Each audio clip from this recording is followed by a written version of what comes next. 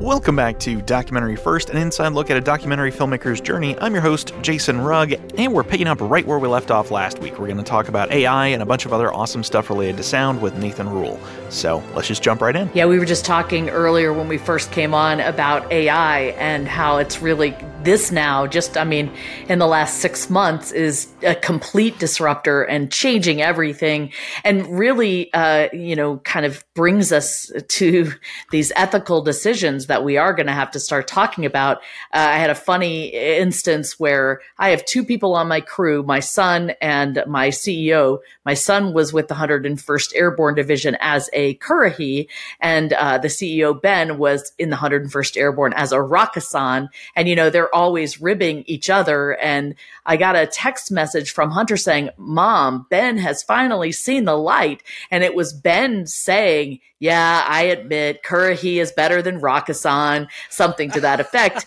And it sounded exactly like Ben. And all Hunter had done was taken a copy of Ben's voice, put it through this AI software, and made it say whatever he wanted. So you're right. I mean, these tools, in fact, as you were talking, I was thinking, man, maybe I shouldn't have spent $10,000 on my professional voiceover booth. I probably should just have invested that money in all of those tools, and it would have been a lot easier because you're like a musician. Yeah. That being said, nothing beats a great quality recording with a great microphone. And I know. If you came here, you would see we've made a very deep investment in high quality microphones, microphone preamps, analog to digital conversion. So we're very, very invested because it's amazing how, and this even happens, I will say it could be useful to your audience. If I can tell immediately as a mixer if someone recorded on a Zoom recorder versus a Sound Devices recorder instantly.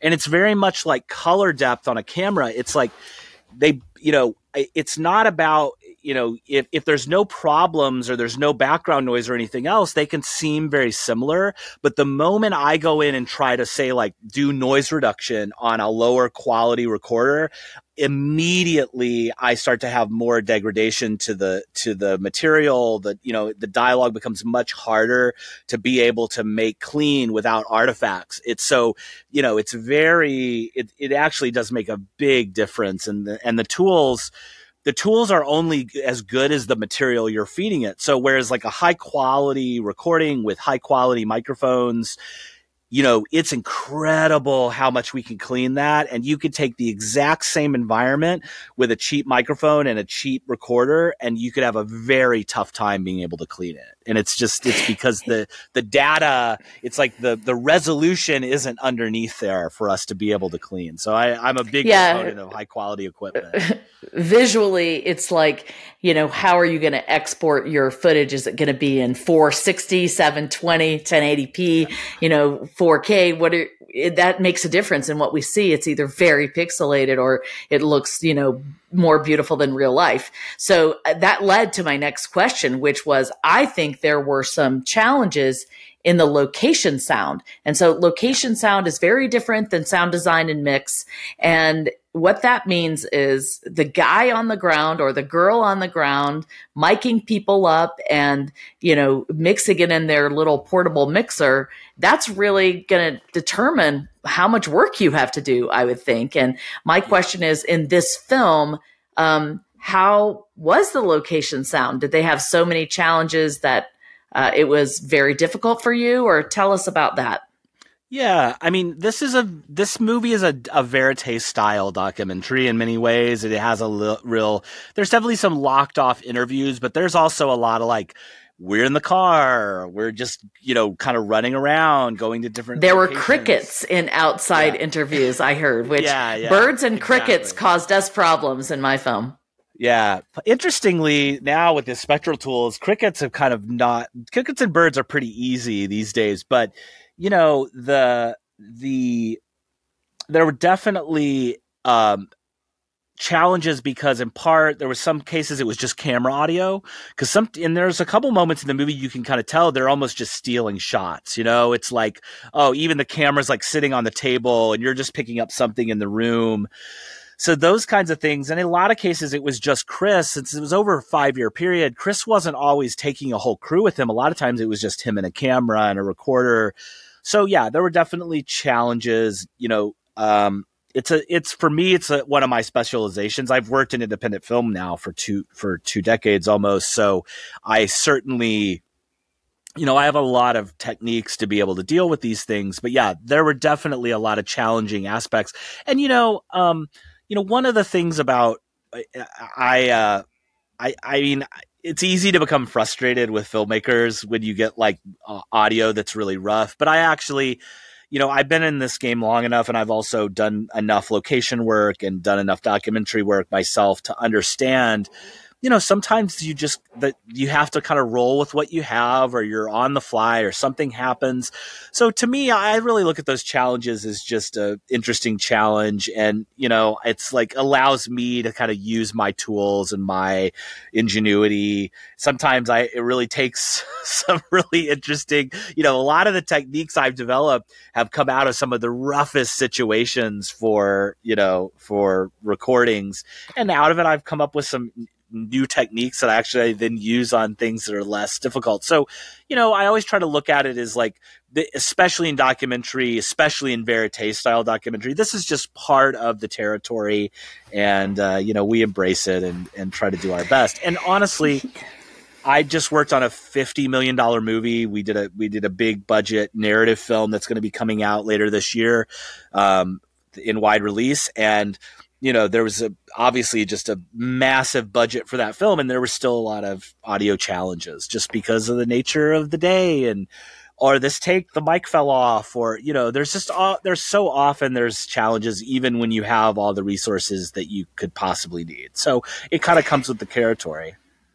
Yeah, when, it's true. Adversity always makes us better and stronger. And we were talking World War II stuff before we got on here. And it makes me think of, those Rangers that climbed Point de Hoc and finally made it to the top and hung that American flag. You had this great sense of accomplishment and pride, I'm sure, that you got there. And I love it. Yeah, I would totally want to have somebody like you on my team who isn't put out by all the challenges that they have to, solve, but more it's like, this is a challenge and I'm going to figure it out and even reinvent new ways to do it. So that's great satisfaction, I would imagine.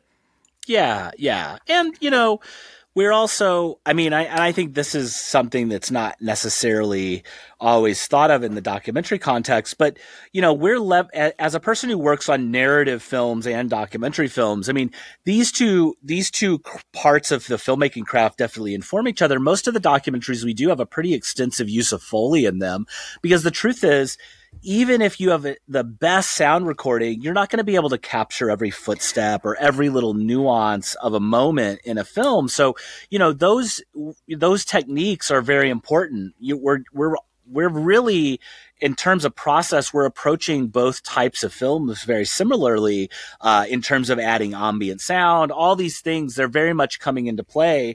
The only difference is that in a narrative film, we sort of, it's basically untethered. We can do whatever we want, though most of the time we are, the American style of filmmaking is a naturalistic style. And so most of the time we are trying to kind of find something that feels natural and verite and feels like it would be of the place, except in, situations where we're very intentionally going for something more creative. But, we are doing the same things in documentaries. We're doing a full ambient background edit for every scene. We're just using elements in our library that we feel like are, specific to the place and would basically help bring the audience into that experience in a way that would be authentic to being in the place. But, the limitations of what a recording on set can do are no different from a narrative film to a documentary. So, we're leveraging all of that. And Citizen Sleuth has a full Foley pass. Most every footstep you hear in that movie is probably Foley that we've done. Well, I want to stop you right there. Excuse me for interrupting, but I want to explain for our audience the difference between, explain exactly what Foley is. And then, the difference of sound effects. And that leads me into sort of my next question. So you can just roll in because these are all related. But one of the things that I thought was very fascinating were a lot of these musical choices in the film. And this girl, the main character of the film, she's quirky. She's interesting. She does, there's a lot of little funny things that she does, whether it's the way she looks at the camera or plays with her dog and at first I didn't understand the quirky music choices, but then I was like, oh, that really her personality informs, I think, the music, and they augment each other. But what I noticed the most that I know you were responsible for were the transitions between the different scenes or the different types of music. And you guys picked really interesting music. I'm sure the composer made them, but there were also some songs. One of my most favorite moment is she was looking at, this is when she kind of is growing as a character. Her character arc is kind of coming out on the other side, and she's beginning to question and change. And she's in a scene where she's looking at these photos, and you have a Willie Nelson song playing in the background. I don't remember the title of it, but it is something like, I don't know, something like I maybe you know what it is. What is the song? I should just ask you. Now I haven't watched the movie in a few months, and now I'll think of it. It was something about this problem. It was something about this problem that I have to solve, or I'm questioning. But the music of that and the way that I think during that time, there was almost no sound other than the song. And it was close-ups about what she was deciding, and you had created this environment. And so I was potentially, what's the word? Intentionally focusing on the sound design here. And so I could see how you melded those scenes together with the songs. And I wanted to talk to you about those choices as well as the rights and clearances for the music and for the sound effects, because I know in our film, we had to make decisions about the music we could pay for and how long we use the music and et cetera, et cetera. So if you could, that's kind of going to be my last, actually, I may have one more question, but if you could kind of, roll all those into one little, sandwich roll, that would be great. Sure. So I was talking about Foley. I can talk about the different parts of what we do, and also we can talk a little bit about the music.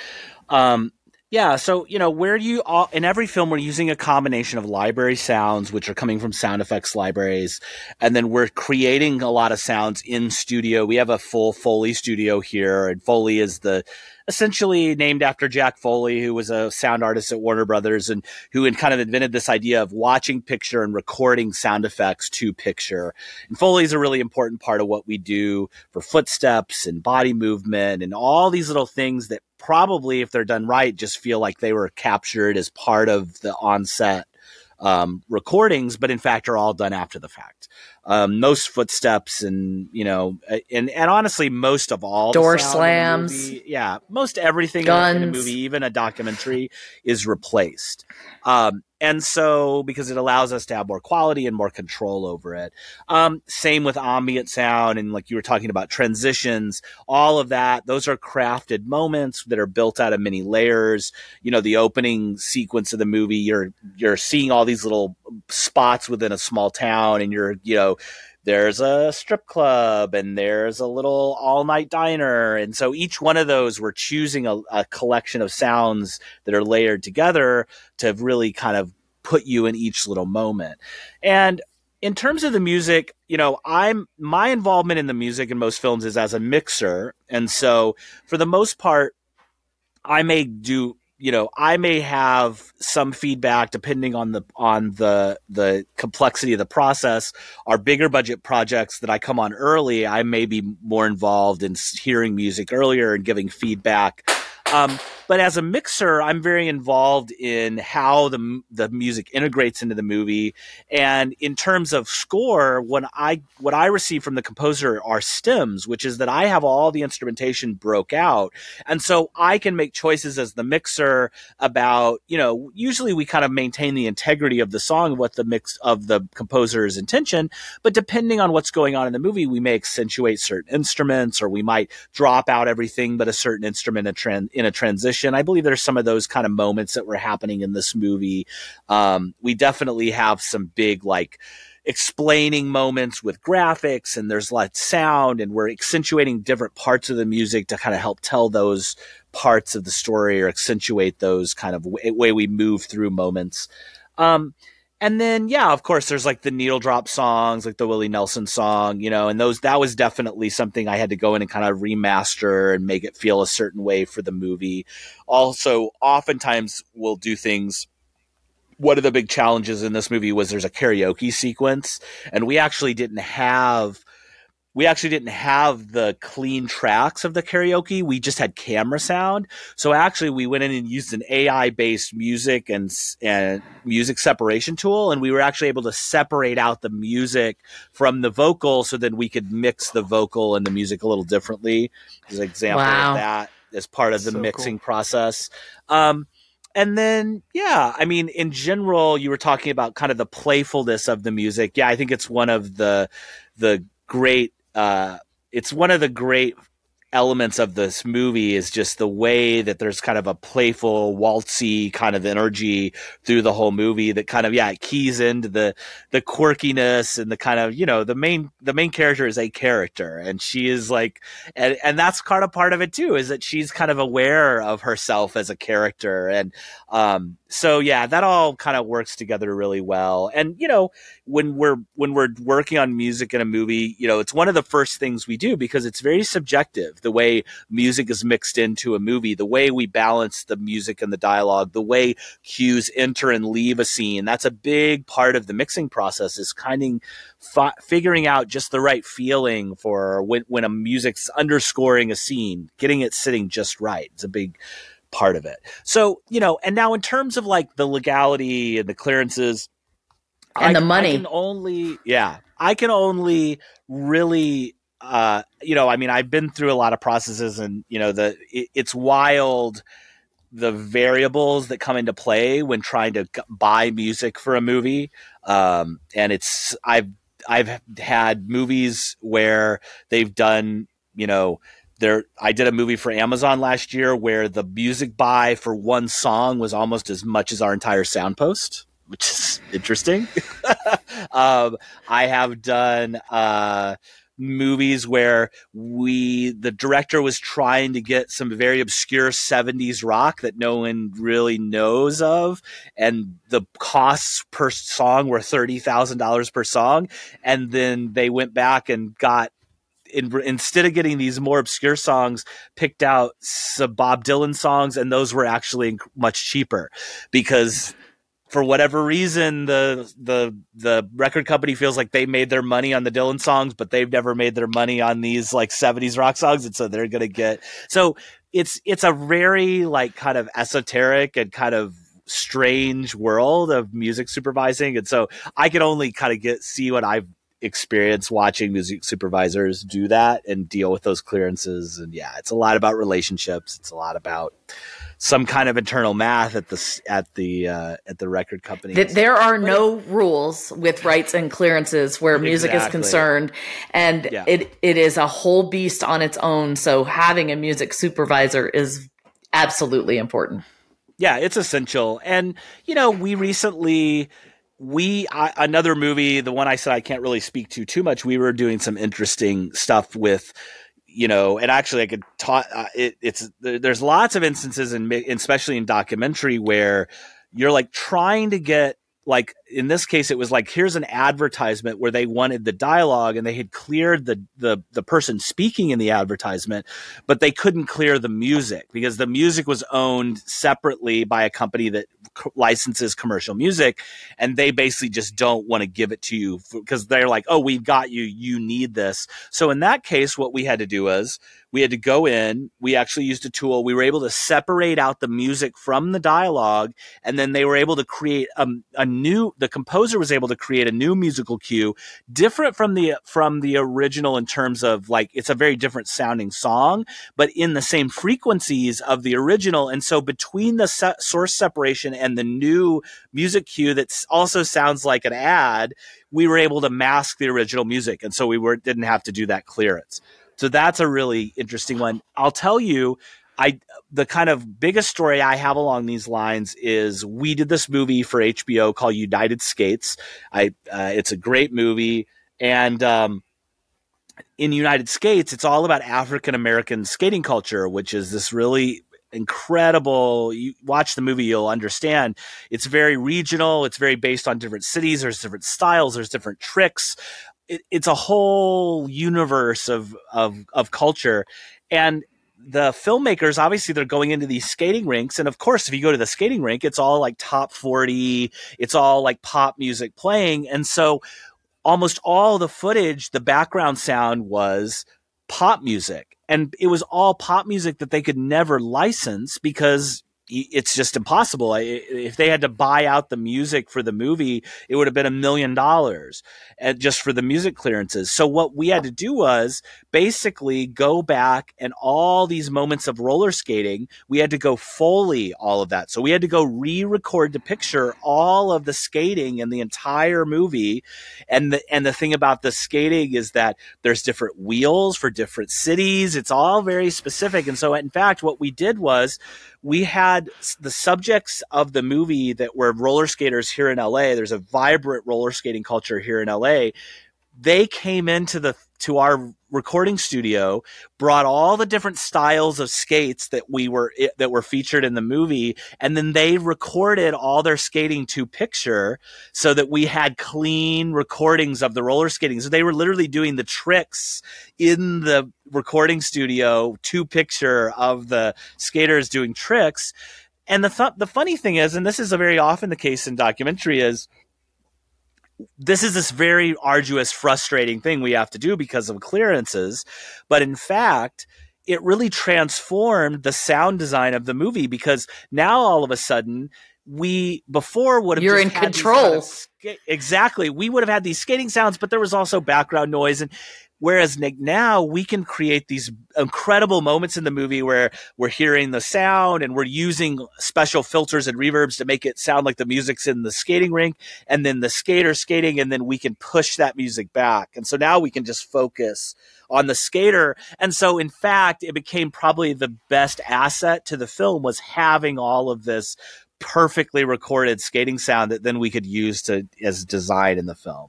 So, one of those other options, where it's adversity really is the mother of invention, I think, in filmmaking.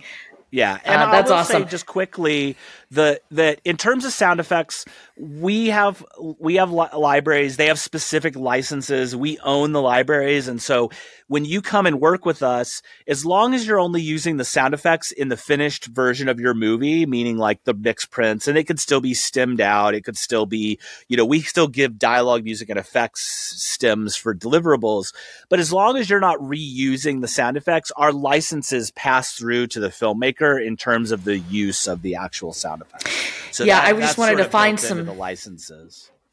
I just wanted to find some terms for people. So he's talking about a sound library basically is a library of sound effects that they can then buy and they can use and again pass on to the filmmaker. So then those don't cost extra money. The stems they're talking about, when a sound design team turns over the sound to the filmmaker or the editor then needs every single thing in an individual file. So the voice is in a file, the music itself as a whole is in a file, but then you have each instrument is in a file, each sound effect is in its own file, so that the editor then can play with all of those as the sound design can as well. Yeah. And mostly that's used for, when we sell a movie, there's a lot of requirements. We have to dub international languages sometimes. That's a reason why we'd have to have those split out.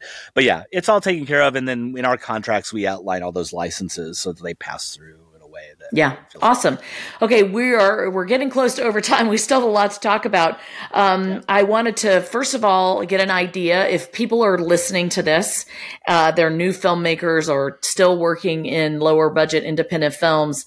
Do they have any ability to hire you at all? Can you give us some sort of budget spectrum that you work on for all kind of different films? Yeah. So, we work on all budget levels for the most part. We also do quite a few short films. We have a short film called Miss Brown that's premiering at Tribeca coming up in June. It's a documentary short film along with another short film through Lena Waith's project with Tribeca. And then also we have a feature film by director Chelsea Peretti premiering as well. So, and so in terms of budget, for the most part, with features, usually kind of our baseline is in the teens, I would say, and mostly in the high teens for a feature film, for documentary. And even within that, it would have to be a fairly straightforward kind of talking head documentary type thing. When we get into more elaborate movies like what we're talking about, United Skates, even Citizen Sleuth, which has a much more of a design element, we're definitely getting up into the $20,000 and $30,000 for those kinds of projects. And then it kind of goes from there. And the narrative films, it gets higher. It's probably our baseline in narratives is, quite a bit higher than that and can go it's very with narrative. The films, sky's the limit, depending on the narrative. Yeah, for sure. Yeah. And, do you hire? So I guess you hire by do you hire them by project? Is it a day rate, a month rate, a week rate? How do you fill that out? We mainly work on complete package bids. Yeah. And then our complete package bids, we do a pretty detailed breakdown of what that is. And for a lot of the low budget films, we have some baseline rates that we start at. We actually have like an ultra low budget rate sheet where it kind of breaks down 3 budget options in great detail where you can see all the different parts of the process. And then, that kind of creates a conversation. I'm coming up on 100. I've done 100 feature films, something like that. So I've definitely done enough that I have a pretty good sense usually of what kind of the baseline minimums are. And then, from there we can talk about, are there elements of the movie that are going to take more time, more Foley time, more mixed time? But usually we have a pretty good sense of what that is. But yeah, we normally work on a project bid basis with a detailed breakdown of what that entails for each project. Awesome. Thank you for that. Now you've mentioned kind of peppered throughout this some of the things that you're working on. So just promote them a little bit. Also talk to us about, This Is Sound Design. If you want to, give your business a little shout out. Yeah. So I'm sitting right now in the A stage of This Is Sound Design. This is our theatrical Atmos stage. I own this facility in Burbank that we built out. We have several mixed stages, but we're turnkey post-production sound for narrative and documentary feature films. We also do short films. We do some series work as well. We've got lots of stuff happening right now. We have obviously Citizen Sleuth is doing the festival circuit, and I think it's got some upcoming festival stuff, and it will eventually be out on streaming. We have a movie that is actually out in pretty wide release called Joyland right now. And Joyland is a movie shot in Pakistan. It won the Best International Feature at the Independent Spirit Awards this year. It was shortlisted for the Academy Award for Best International Feature. It's premiered in New York and LA. Last weekend, it opened up in 33 more cities. And I believe this weekend, It actually opens up to more. I think we might be getting up close to 50 cities. So if you have like a landmark theater or an independent, type of theater in your city, there's a good chance that Joyland's there right now.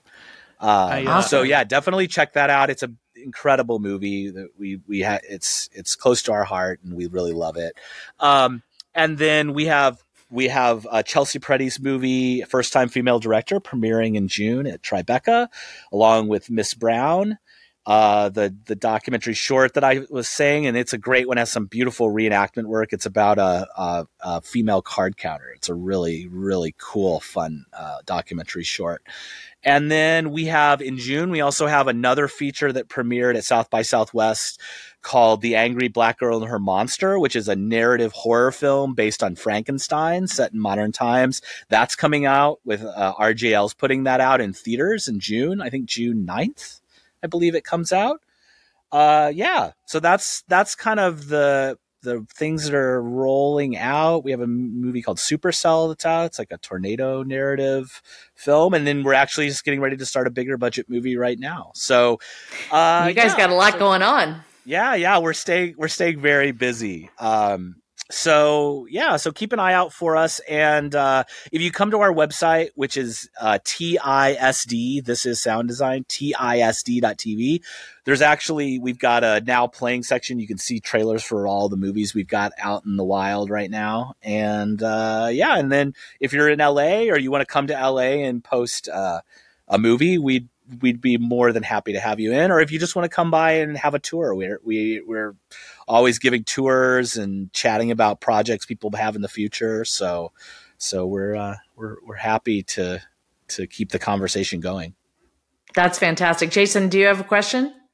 I was going to say, I went and saw the Return of the Jedi 40th anniversary back in theaters up in Gurney Mills, Illinois, Gurney Mills Mall yesterday. And Joyland was showing at that theater because I saw it and I was like, I've never heard of that. And I looked it up while we were waiting for the movie to start, and it's completely serendipity. I just was in a theater where that was playing. Oh, exciting! Yeah, it's getting out there, and I think it's been doing so well. It's been holding over for weeks sometimes at some of the theaters. So it's kind of it's the little movie that could. That's awesome. Okay, well, now it is time for everyone's favorite segment, DocuView Deja Vu. All right, Jason, I'm just wondering if this week you finally have a documentary to recommend, a documentary film, that is. I do, and I just want to recommend Citizen Sleuth because we spent so much time talking about sound and everything. You can actually go watch the film and see just what we're talking about here, but also just this film does something that I absolutely love, which is it asks a question. It doesn't tell you this is how you should feel. It asks a question about true crime and the ethics of it. And I love where it lands. I love how it approaches it. It's a very respecting doc of what it's dealing with. And I think it's just a really important documentary to see, particularly if you're a person who likes true crime. I think it's a really good documentary. So yeah, recommendation. Awesome. I like that recommendation. I've seen it. It's good. Yeah, but people can't go see it right now unless they go to a film festival, right? Yeah, I believe it's making the rounds on the festival circuit. But if you keep an eye on our website, as soon as we know when it's going to be out, we'll announce it. So awesome. Where can they find out where it's going to be playing at festivals? You know what? I believe they have an Instagram. I think if you look for Citizen Sleuth, I believe there's an Instagram. That's probably the easiest way to keep an eye out for it. Yeah. We'll put that in the show notes. So I'm going to talk about a documentary that I saw actually yesterday. It was phenomenal. It was by a female director, a French female director at that, named Harriet Marin Jones. She was she never knew about her grandfather, and she heard something in passing about, him being in jail or being in the mob, and she was just completely curious because her mother had never told her anything about her grandfather. And so she set off on this journey to find out who he was. And here's the byline of the story. King of Kings takes an in-depth look at the life and legacy of Edward Jones, an African-American who rose to the heights of financial and political prominence in post-Depression era Chicago. In shaping the destiny of a city, he could not, however, escape the skin color.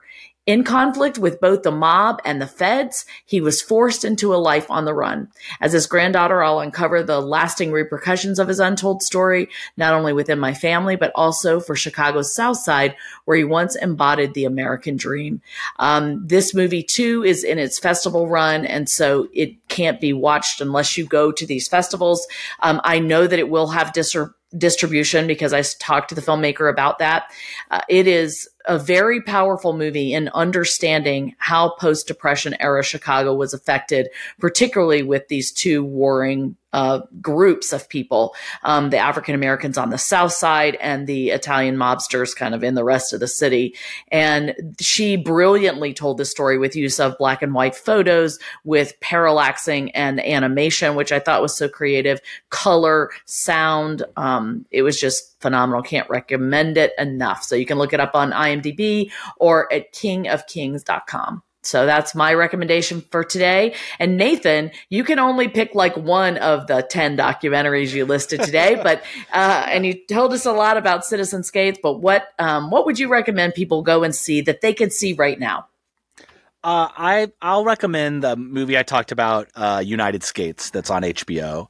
So it's on HBO, and it's an awesome documentary about a elaborate and textured and incredible subculture, which is African American skating culture in Chicago and New York and Los Angeles. And it's one of my favorite projects I've ever worked on. I already told you about how we got to Foley all the roller skating sounds. Yeah. But yeah, it's just an awesome doc, and I think anybody who hasn't seen it, you're going to love it. So yeah, check it out. Sounds like some strong recommendations for this week. So thank you so much for being here, Nathan. I just love meeting you and hearing more about what you do. And it's just a fascinating look into your industry. So thank you. You have been a wonderful guest. Thank you. It's great being here. And I'm looking forward to continuing to tune in to what you guys have going on. I'm looking forward to seeing your film, Christian. And Jason, thank you. And we'll see you down the road. Yeah, excellent. All right, Jason, want to take us out of here? All right. Well, thanks everyone for listening to Documentary First, where we believe everyone has a story to tell, and you can be the one to tell it. Yes, you can. Bye, everybody. The Documentary First podcast is a production of Documentary First Productions. Help us create more educational and inspiring filmmaking content and share more stories of service by supporting us on Patreon. Go to patreon.com/documentaryfirst. Also, be sure to leave a review wherever you get your podcasts so more people can discover our awesome entertainment industry content, as well as our moving historical stories, and possibly learn some new things along the way. Bye, everybody.